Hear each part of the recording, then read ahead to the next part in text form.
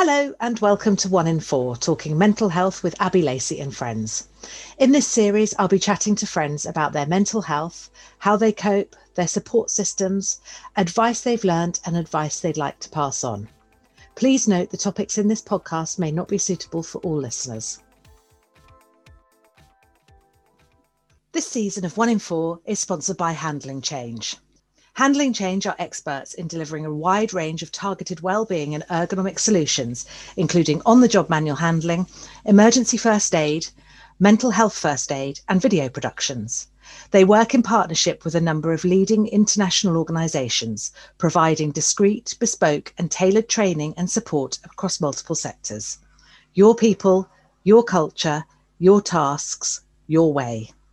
To learn more about the wide range of targeted wellbeing and ergonomic solutions offered, please visit handling-change.co.uk or email support@handling-change.co.uk. On today's 1 in 4, I'm joined by Giles Thornton. Musician Giles and I met during the pandemic when he joined Mental Health Mates Reading Zoom calls following his own breakdown last year. Today, we talk about the physical symptoms of mental illness, panic attacks, intrusive thoughts, and how important exercise and sleep are to his well-being. Hi, Giles. How are you today? And how are you really? I am okay. I've had a few rough days recently, been cripplingly lonely in my flat, but yeah, I'm okay. I'm quite anxious about I'm having a photo shoot done tonight. Are you? Yeah, for a bit for fun, and it's just with someone I don't actually know, and it's a virtual photo shoot. So they do it. Oh, wow. They do it over the iPhone, and I'm kind of anxious but really excited. I kept on asking her questions. I was like, I'm really sorry. I'm just really nervous. What will you do? Will you have your phone there, and then she will? How's it going to work? So there's a app that they use that you do it over FaceTime. Apparently. Right. She wants me to bring an ironing board and something to put your phone on so that they can get the nice light and all that kind of stuff. Oh, okay. It's a bit strange, but yeah. So yeah, I am okay. That's actually really quite exciting. I like that. So Giles, what's our connection? Why are you on 1 in 4 today? Well, I had a mental breakdown last year, which is fun. And I recently moved to somewhere new, and I was desperately looking to connect with just anyone. And also, I was learning more and more about mental health and realized I really wanted to get involved and wanted to meet people who were kind of like-minded. Saw this thing called Mental Health Mates, and I jumped on it. Literally, I went to more or less all the Zooms I could, and one of the ones I really kind of felt a connection with was your one in Mental Health Mates Reading. Yeah, it's a way, and that's kind of how we know each other. I know you said you had a breakdown last year. What is your mental health story? So I've had anxiety throughout my life, but I never really thought of it as anxiety. I never thought that anything kind of mental health was kind of wrong with me, if you know what I mean. I was just like, oh, yeah, it's fine. And I had certain OCD tendencies. I would justify it to myself until sometimes it would take me like 20 minutes to leave the house because I had to just check that the taps were not running or the door was locked and all this kind of things. And that was pre-COVID. And then I got COVID in March of last year, and I got pretty bad spout of it.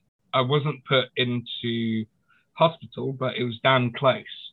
At one stage, the person over 101 or 111 said, listen, just if you feel like you're going any more downhill, just walk to the nearest hospital, which is about a 10-minute walk away for me, because the wait for an ambulance is too long. And that was at the start of March. And genuinely, I thought I was going to die. Everything on social media told me I was going to die. Everything on the news told me I was going to die. There were a few times where I was like, I could die alone in my flat and no one would know. And, you know, I had to kind of, I think I had to kind of deal with death. At my age, no one should do that. Sad thing is, people do have to deal with that every day with terminal illnesses and, you know, stuff like that. I'm certainly not a one-off, if you will. And this kind of kept on going. And I remember kind of crying and coughing down the phone to my parents going, I don't want to die. And just the amount of stress that was building up was just ridiculous. And then when I got to the stage where I was recovering, we decided, me and my family, that I would move back to the family home to recover, and then we decide what I'm going to do living what wise. Next stages. Yeah. And, you know, I was still convinced that somewhere in my recovery, there'd be complications and I would have a heart attack, or my liver would fail, or my kidneys would fail. Like, everything in my body, like, ached.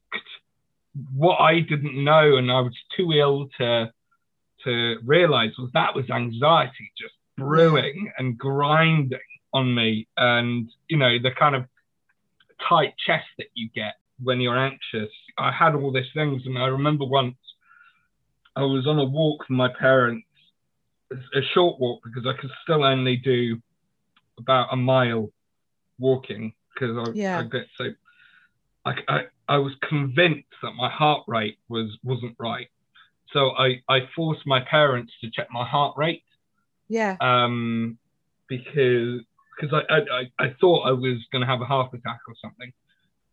But again, the signs of anxiety were there, but I just didn't register with it. And if you've never experienced that before, you know, the tight chest and the aches and the stomach and the head, you know, all of the physical things from anxiety, you do think that there is something absolutely physically wrong with you, and you know, you feel like you're going to have a heart attack, don't you? Yeah, exactly. And then I remember having, I guess, like a crying fit to my mum, just going, I'm so fucking lonely. Yeah. You know, I've got no one to talk to about this. And then I kind of semi-recovered from that crying fit, and I was just sitting with my dad. And then what I believe happened was just a panic attack just happened, because my blood pressure dropped. I was dizzy. I was like, in my head, this is it. This is the end. This is the end. You know, this is what I thought was going to happen. It just escalated, and it was just, I just couldn't stop crying and having panic attacks and crying, panic attacks. And my parents, bless them, they didn't know what was going on. By the end of it, I had the mental health team in Southampton in first name terms. I was having to call them up at least once a day. Yeah, and since then I've had counselling. I'm on antidepressants. I'm on sertraline, and although they help, it's hard sometimes. And the intrusive thoughts I had as well, which were just constant. I didn't know what they were. I thought I was getting the onset of schizophrenia or something. You know, I was seriously worried. But then you learn, actually, you know, these are part and parcel of being human. It's just, the fact is that I needed to learn how to deal with them. Did the counselling help that, or did the antidepressants help that, or did both? And do you still get those intrusive thoughts? Oh, I get the intrusive thoughts every day. I just now know how to kind of deal with them. The counselling's definitely helped, and the antidepressants have also helped. Yeah. But I think it's in a weird way, it's helped being busy. because the thing with intrusive thoughts that you may well know is the devil of intrusive thoughts is, as soon as you react to them, they'll keep on coming back. They'll keep on coming back. The kind of trick of it is to go, that's a thought. Interesting thought. Move on. Exactly. You know. Funnily enough, I read a book last weekend. I was away and I read a book called Anxiety is a Fucker, or Is It? Having been anxious for many, many years. And it deals with inside out thinking, and particularly about you saying that about thought, and how you have millions of thoughts going around your head, and it's the ones that you concentrate on that then become bigger and become more powerful, such as the intrusive thoughts, or in my case, overthinking conversations and everything else. And it is the case of you catch it before it becomes bigger. Yeah. And you just go, okay, yeah, interesting, move on. Yeah, exactly. And at the time when I started having what I now know were intrusive thoughts, I was like, whoa, what is this? It was just this, on top of everything else. I think it was just like the analogy I do, because I'm a bit of a geek, is when Frodo chucks the ring into Mount Doom, and like Mount Doom just explodes, Yeah. Sorry, such a geek. Don't apologize. But even when I had counselling and antidepressants, I had them constantly 24/7 for, I would say, 2.5 months. Right. And honestly, like as I said in a video I posted, I certainly didn't want to die, but I couldn't go on living like that. It was torture at that time, but the counselling has definitely helped. So that moves us on quite nicely to things like coping mechanism and support. So obviously you're on sertraline, and you've had some counselling. Mm-hmm. What sort of counselling did you have? Psychodynamic. Oh, okay. So talk me through that, because I don't know much about that one. The way I kind of view it is, it's a theory that has been developed by Sigmund Freud and Jung and loads of other people on the way you are now was made when you were a child. Okay. And throughout your life. So for me, like, I have huge issues with self-worth and perfectionism in my personal life as well as my professional life. That's partly down to, when I was in the whole music practicing when you're a child, having to be perfect all the time and all that kind of stuff. It certainly helped me to go, oh, I recognize that behavior. I recognize where that's from. And I guess by recognizing it, you can start to heal. Yeah. I also do a bit of CBT as well, although I did do some of it, and it didn't really connect to me on a... some people, I love CBT and it works brilliantly for me, and I use it an awful lot because I'm an overthinker and a worrier. Yeah, I've just found that just talking about stuff and kind of recognizing, I guess the psychodynamic thing is very different to the CBT, but there are combinations that are similar.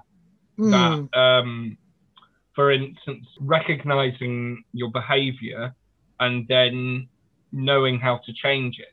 And does the counsellor teach you how to change it, or is it an innate thing that you go, okay, yes, I'm doing this, I shouldn't do this, I need to change? No, he encourages me to think about what my behavior was back in when I was a child, and think about how that affects me in my daily life. Yeah. And then I think that's part of it. I don't really understand that part, really, but there's definitely a thing of healing, healing the inner child. So how long did your breakdown last until you recognizably felt that you were becoming you again and that you were feeling better and the intrusive thoughts? Was it about 2.5 months, or was it a bit longer that you then started going, oh, I feel all right now? I would say it's 4 months. 4 months, right. Yeah. Until I was stable, to be honest with you. And I'm still healing, and it's a very long process, I think. Of course. It's not something you fix overnight, is it? No.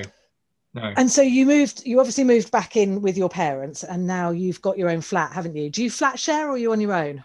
I'm a flat share. I've got an in-living landlord, if that's a word. Oh, okay. He kind of works downstairs and I work upstairs, so I actually barely see him. Yeah, of course. A lot of the time I'm just with my own company. Yeah. I've got to say that Move Your Frame stuff, I can't shout about them enough. They're great. Are you still doing it with your mum on a Saturday afternoon? Of course. Brilliant. Yeah, and it's hilarious now because we know a lot of the routines. And now are you pros? yeah, exactly. Like we're looking at each other going, we've got it to a T. So do you actually do it in the same room as your mum, rather over Zoom together?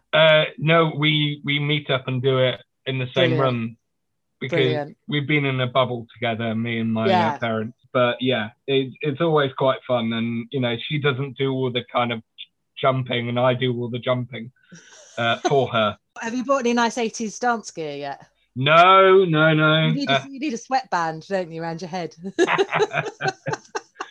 But you talk about coping mechanisms. Definitely, exercise has been a huge one. Yeah. I got myself a personal trainer who's actually a friend of mine anyway. She's a female bodybuilder.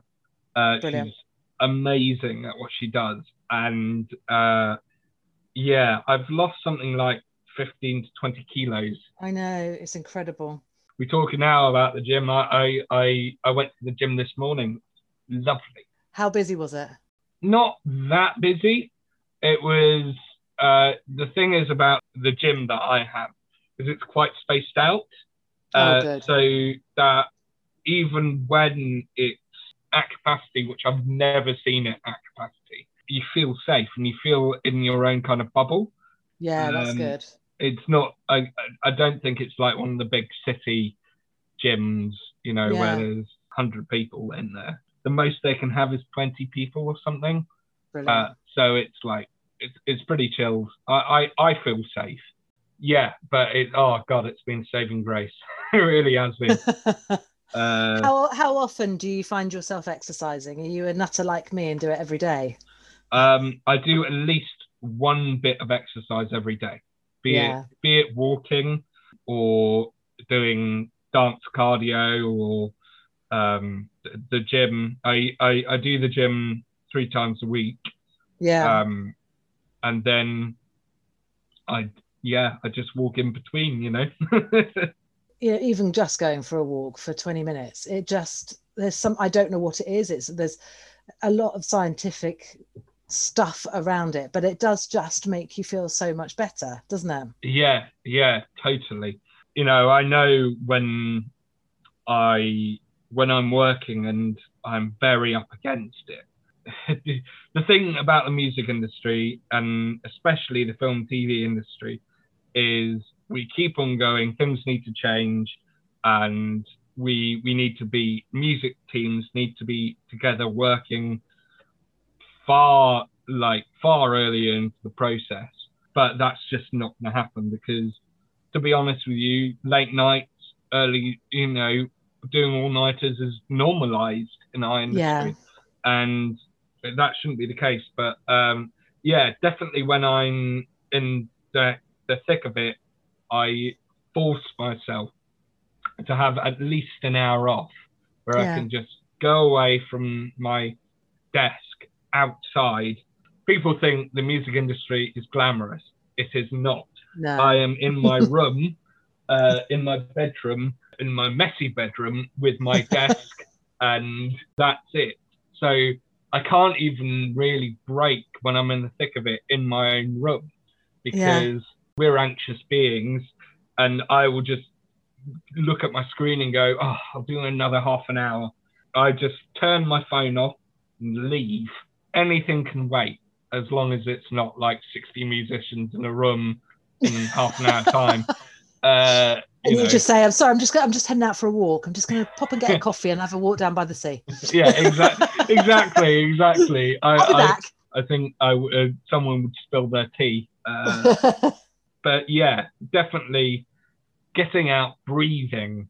I remember some of your guests on the podcast saying it already, but we so often forget to breathe. I still get goosebumps when I was in Abbey Road Studios a few I saw on weeks Facebook. Ago. It was amazing. It was absolutely, it was great to be back. And no pressure, but there is in the hallway which connects all the kind of studios, Studio 1, Studio 2, Studio 3, there is posters of all the films that have been recorded there. Oh my God. Wow. Of like, Star Wars, Lord of the Rings, and you're walking there with John Williams galore. Yeah, exactly. And you're walking there with all your kind of stuff and you're like, you're walking in the footsteps of giants. And I do this kind of weird thing, especially in this kind of weird time that we're in, COVID times, where I have to wear marigolds and a mask to do my job at the studio. I always take a moment when I unpack my kind of box, open up the box, see all the pads, I know where to put them, and then I take a breather, take a minute, and then go, okay, I can carry on with the job. I know what I have to do now. I'm my worst enemy, like, especially with that kind of stuff where it's like, I just want to put everything out and go. I just, want to make sure everything's okay. And I know everything is okay. I packed everything. I know it's all right. I know I've got half an hour until musicians arrive, by which time I will be gone. So yeah, it's, breathing is so important. It really is. Yeah. It is just kind of centering yourself and making yourself present. Because I work 10 to the dozen and, it's Mrs. Speedy at everything and always go. And sometimes you do just have to go, right, stop for a second. Yeah. Just take it in. Exactly. And I had an amazing moment. I've been working for a 90s pop star who shall not be named for the last 4 months. And finally we got to record in Holland, in the Netherlands, over the weekend. Right. But my work was done, so I could just sit there at my desk in my room and hear 72 musicians play their hearts out. And it was just like, the pressure's off. I don't need to do anything. And you can enjoy it. Exactly. I just sat down and breathed. Like as soon as, funny enough, I have this kind of thing where as soon as there's what we call the downbeat, which is the first beat of music, where everyone breathes together and then they start. As long as that happens, I can breathe because I've done my job. And it's a fantastic thing. You were saying about obviously in your industry with people doing all-nighters and stuff. Does that affect your mental health? Because I'm a massive sleep advocate and I love it when I look on my Fitbit app and see that I've had 8 hours. I know, I bet you're just thinking, God, bitch. Does sleep affect how your anxiety and OCD affects you? Very much so. I know that after a big project or a big film job, I will need at least 2 or 3 days to recover. Yeah. And funny enough, I have like weird things that have happened because of COVID, where if I get really tired, some of the symptoms come back. Like I get a bit of a cough and stuff. But I said, once when we were, I'm part of a mental health network for one of the main kind of campaigners for songwriters and composers. Oh, brilliant. And I said, let's not kill ourselves by saying that what we were doing was okay. I remember one job where we were going along and, working away, and it was fine. Deadline was coming up, but it was fine. Then I get a call 2 days before, I think, 80 musicians in Abbey Road going, hold up. They've just done a new edit of the film. Everything we have just done is out the window. Oh my God. So we redid everything, and I did not have any sleep for 3 days. I mean, I might have had an hour. I was a state. It really does affect your... You must have been delirious. I mean, I was falling asleep in the lounge of Abbey Road Studio One, and I once had like quite a delirious thought of when all the kind of musicians and the string players are, bowing their instruments. I was like, it's funny how the strings, the bowing is going at the same time. It's quite meditative. I was like, oh my God, I need some sleep. And it was a horror movie, and it wasn't even upbeat then. no, and it was a horror of a job to do. But I remember finishing that first day at Abbey Road. Yeah. I don't remember getting home. I do not remember getting home. I remember just waking up at 6 a.m. ready for the second day. Our industry is a melting pot for mental health issues. Yeah. Because so many things that in any other situation, in any other job, would be bad practice, that happens in our industry.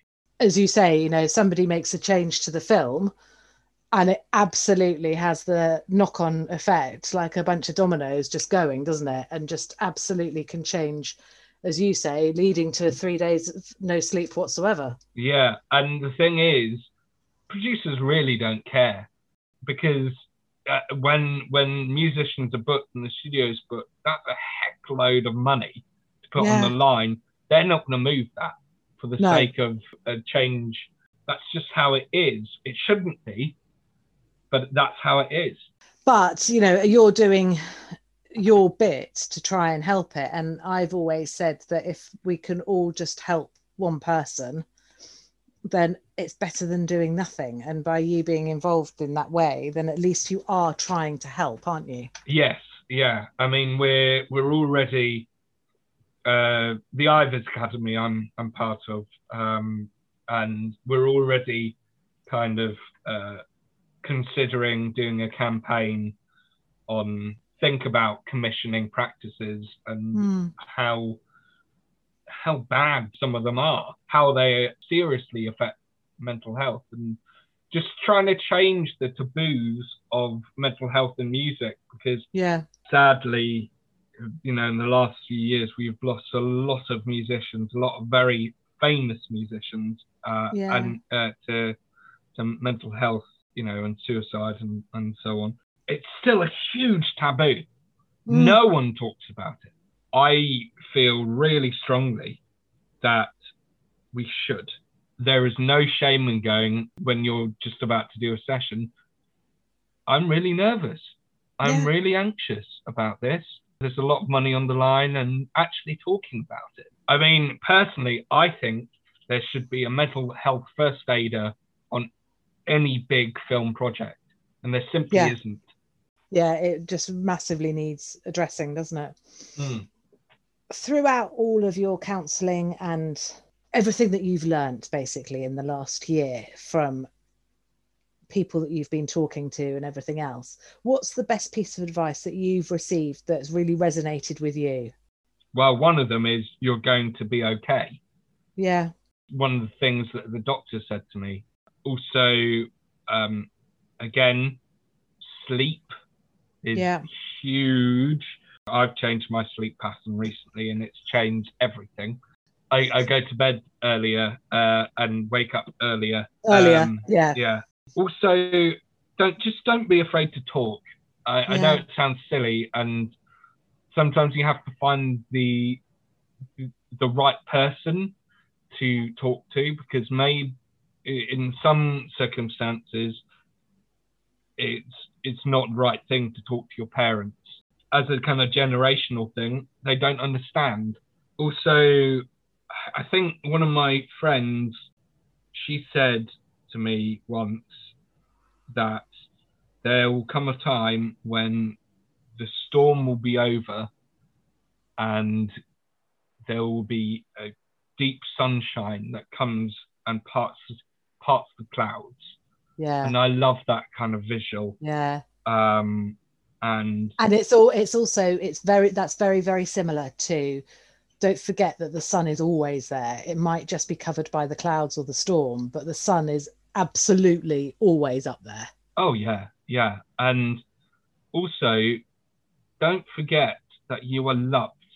Don't be ashamed to tell someone your feelings or how you are feeling, because more often than not, it won't make a slight bit of difference to how they think of you. Or it will make a difference in a positive way. Exactly. When I kind of had that conversation with some of my friends of, I've gone through a really rough time, they were like, sure, fine. Yeah. Great. You're still you. And if there was one thing that you could pass on, just one thing, because you've got lots of, for someone so young or very wise, Giles, if you've got one thing you could pass on, don't apologize. What would you like to pass on? If you are feeling overwhelmed and a bit lost, try and take one brick out of that wall on that day. So, for instance, if you're feeling overwhelmed about work, or you're just feeling overwhelmed in general, try and make a list and then just do one thing from that list, just to break that wall slightly. I'm not asking anyone to just crash down that wall. That's not sometimes it's not doable. But something I found really useful is especially if I've felt really lonely or depressed or anxious, is going, okay, what is making me feel lonely, depressed, anxious? I know, okay, let's do this. I don't know, okay, let's do something to make me feel better. Be that exercise or walking or just laughing with friends or something. As I say, that image is so important, of just breaking that wall down slightly, taking a brick off. Yeah, absolutely. That's brilliant. I'm going to quote you on that. Giles, it's been fantastic talking to you. Thank you so much. It's been an absolute pleasure to talk to you. Thank you, Giles. Take care. You too. Thank you for listening to 1 in 4, Talking Mental Health with Abby Lacey and friends. Please leave a review wherever you listen to your podcast so that others may find us. Remember, 1 in 4 is not intended to take the place of professional help. If you need help, there is a list of resources in the show notes on SoundCloud. And finally, please remember you are not alone.